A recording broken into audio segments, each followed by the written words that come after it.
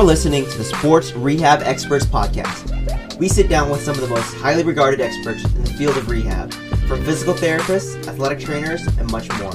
We dive into what makes them tick and hear about the lessons they have learned along their journey. Come listen to what these experts have to say.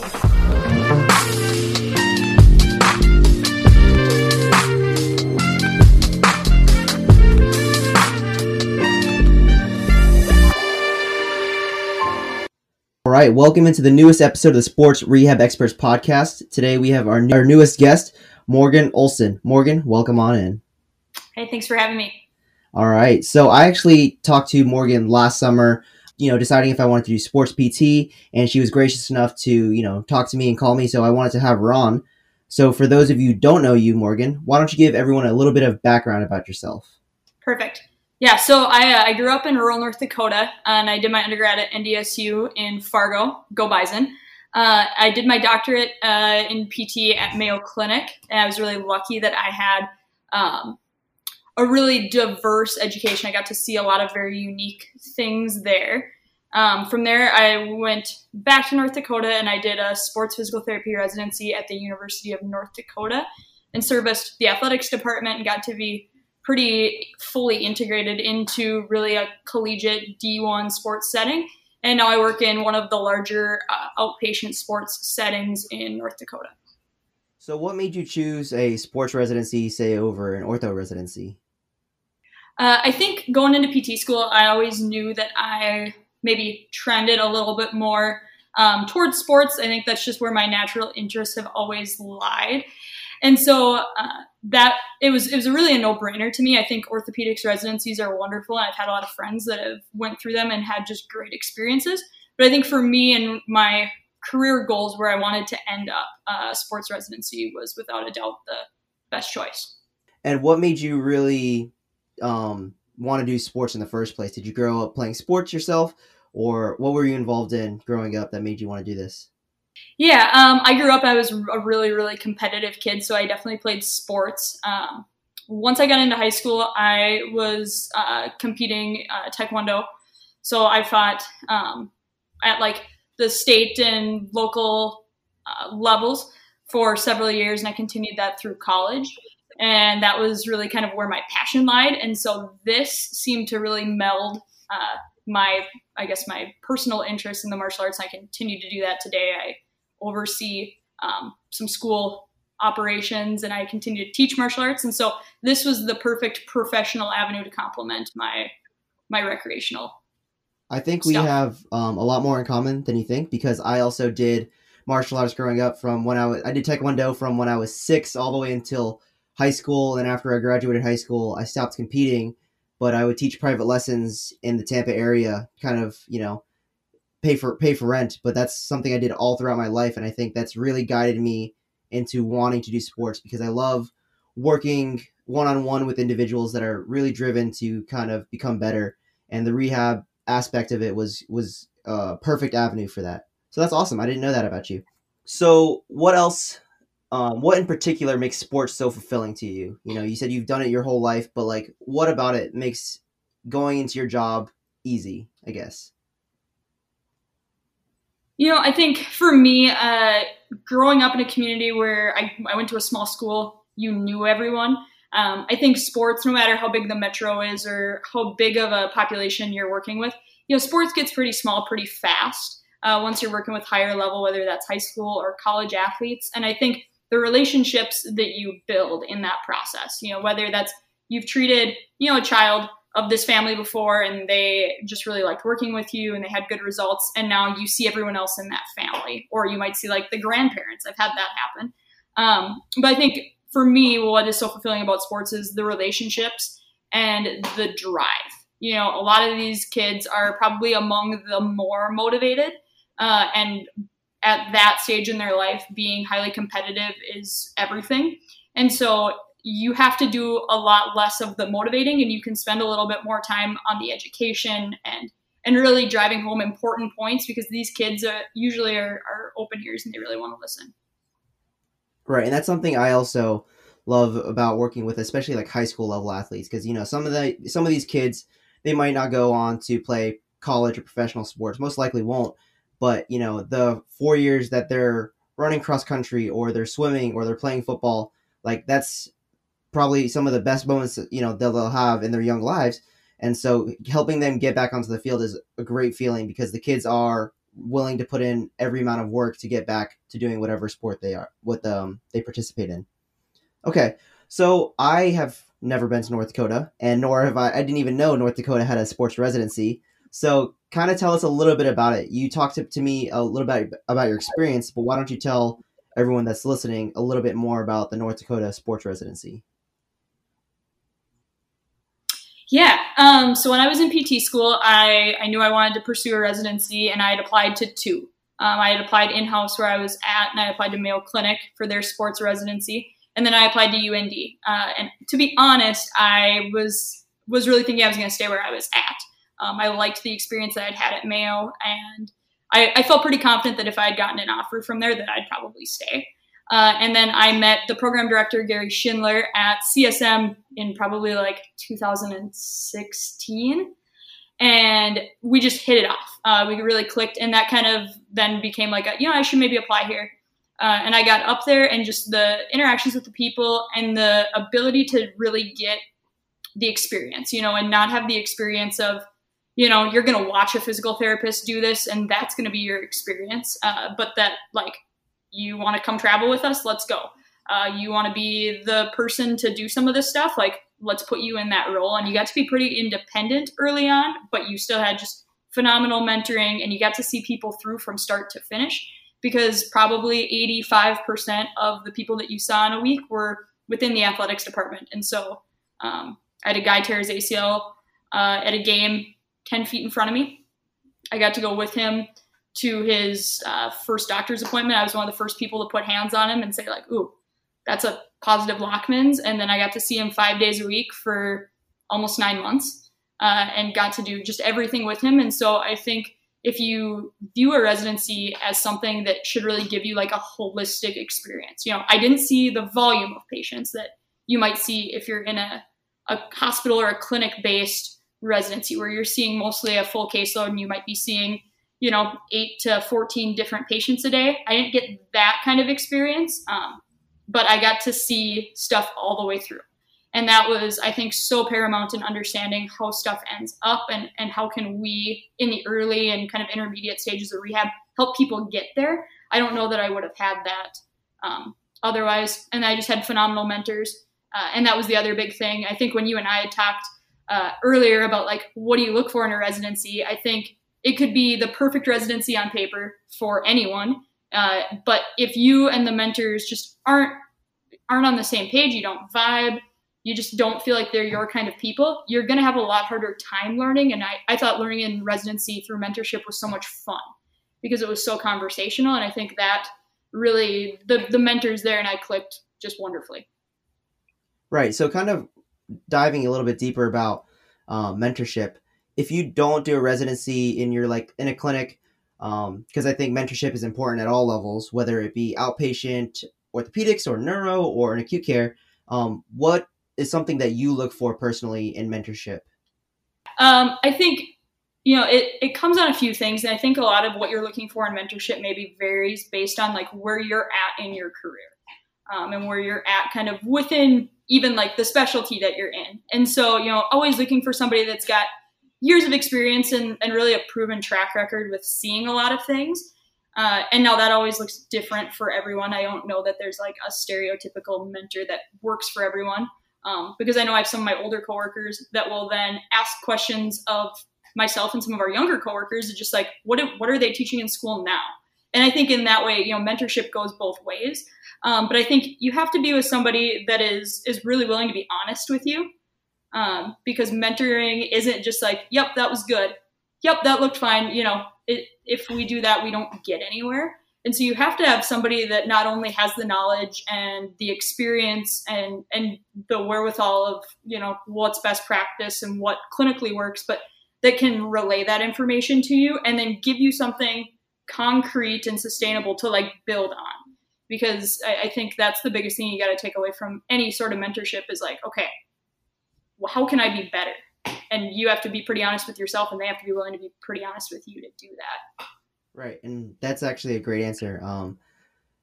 When looking for mentorship, it's not even just what they can do for you, but you have to also be willing to accept any of the critiques that they give you, because they can give you all the best advice in the world, but if you're not willing to listen to them, it's really not going to do you any good.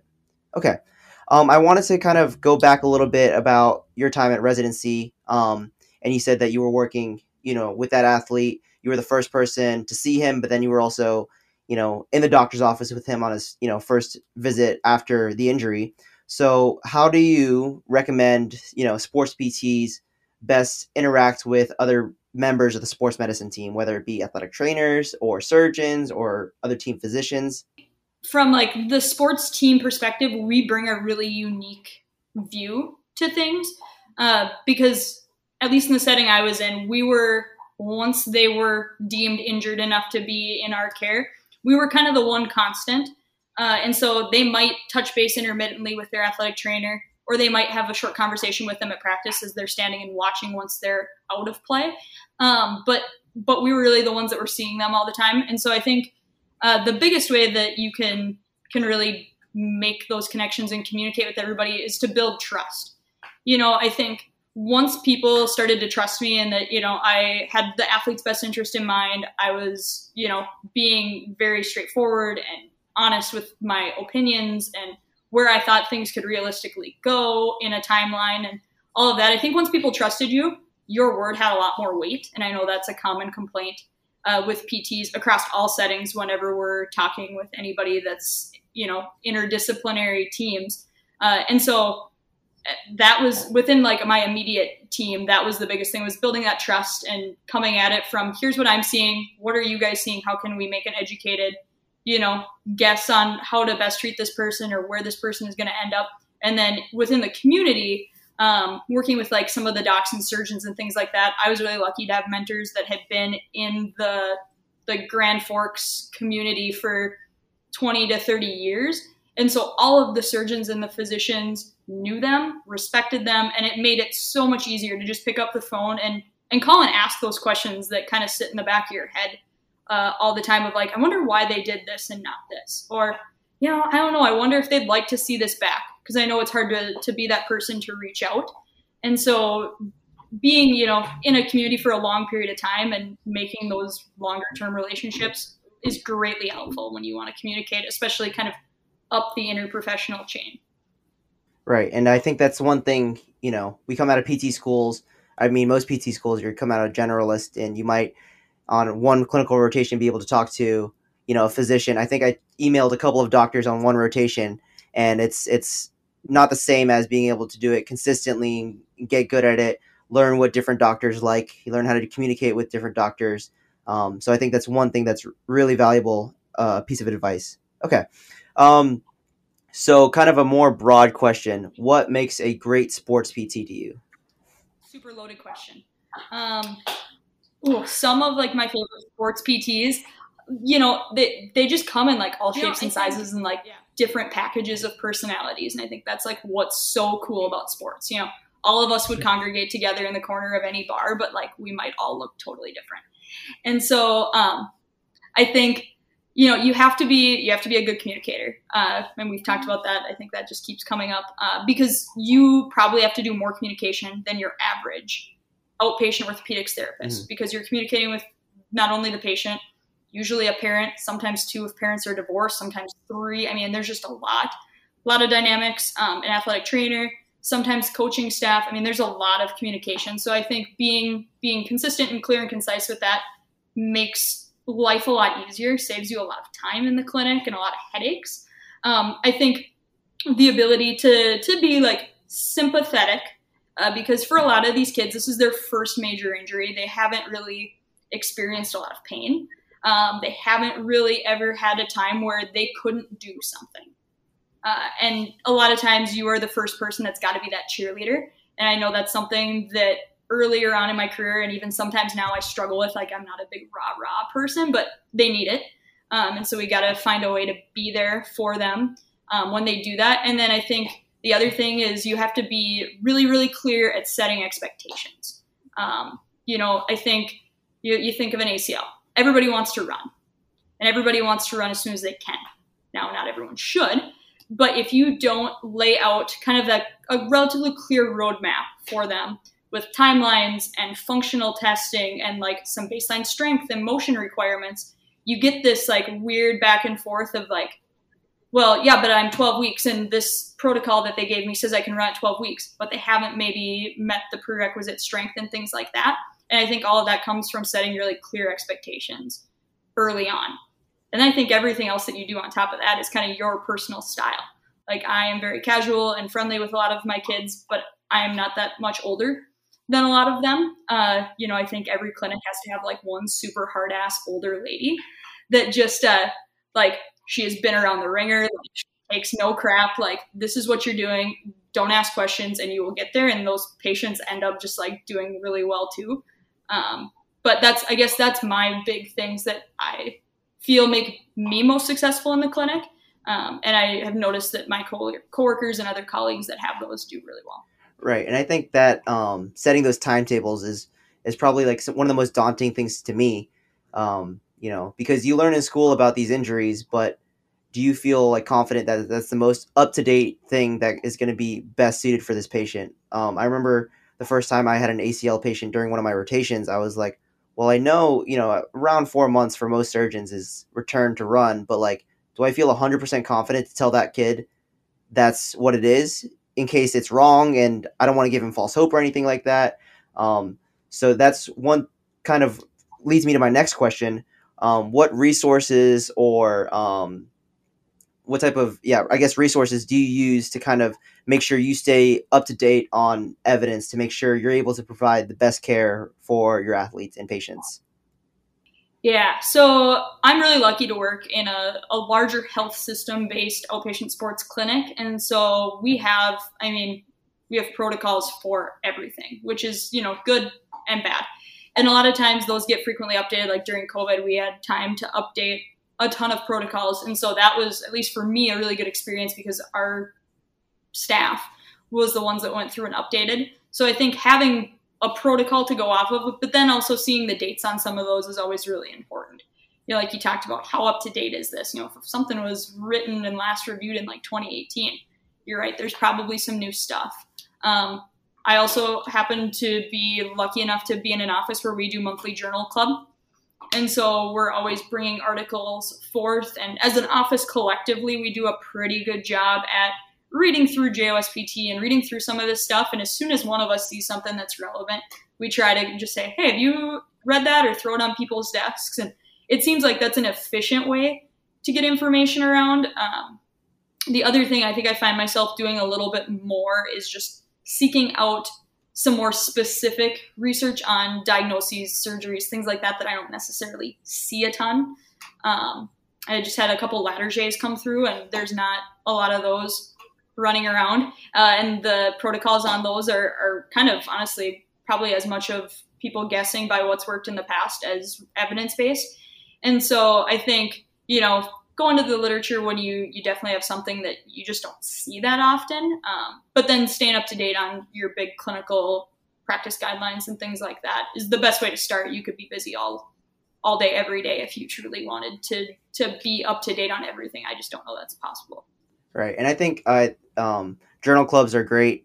Throughout my clinical rotations, we had to present something at a journal club for at least once per rotation. So that's something, I can try to continue throughout my career because it's an easy way to keep everyone accountable, making sure everyone's looking at new research, trying to constantly improve.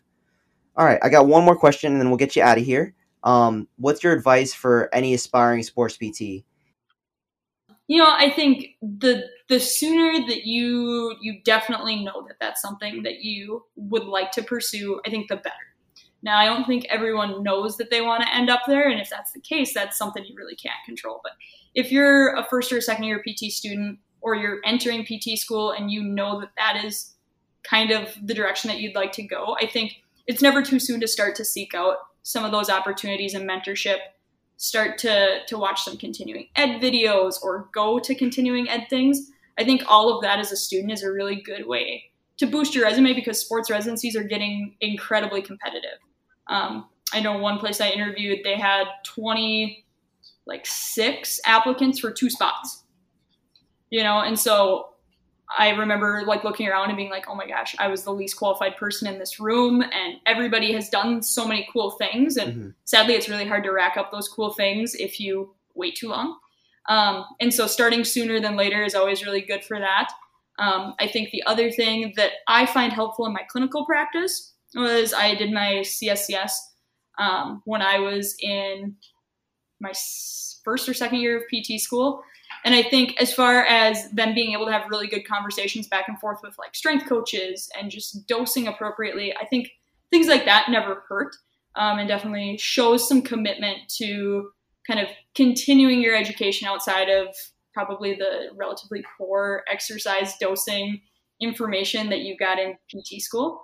I think things like that are important. And then I think wherever you're at for school, or, even if you're out of school, just getting in touch with people in your like community that you're living, working, going to school in, that are doing what you want to do, and try to get their ear. And how you go about that is obviously different with everyone. But I think half of sports is who you know, and it's making connections. And it's really hard to get into things like that if you don't know anyone.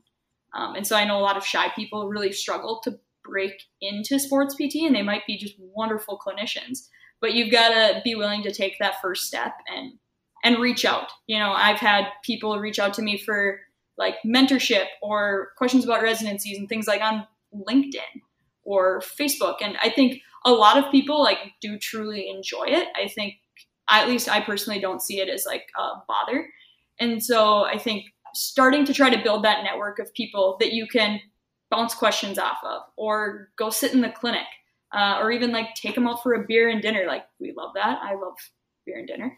And so like trying to just like get some of that face time to really decide that's what you like. And then from there you start to pick up like what makes them successful and how did they get there? Because I think how you get into sports has also changed a lot in the last 20 years. And I think nowadays most people are going the route of residencies, unless you really have a great connection with somebody like that is going to hire you the moment you get out of PT school, and is willing to be patient with you as you kind of find yourself as a clinician.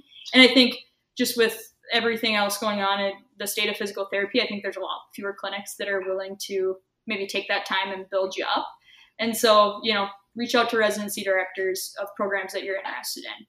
Email them, go visit programs, because some of them are just going to stick with you and you're like, yeah, I loved that feel. Like that felt like a perfect spot for me. And others will kind of surprise you. Like, wow, that looked perfect online. I got there and it just wasn't for me. And then find something that fits you and go chase it, because that's really the only way that you can do it. You got to be willing to put yourself out there and take some of those little risks to pay off to have a really great job at the end of it.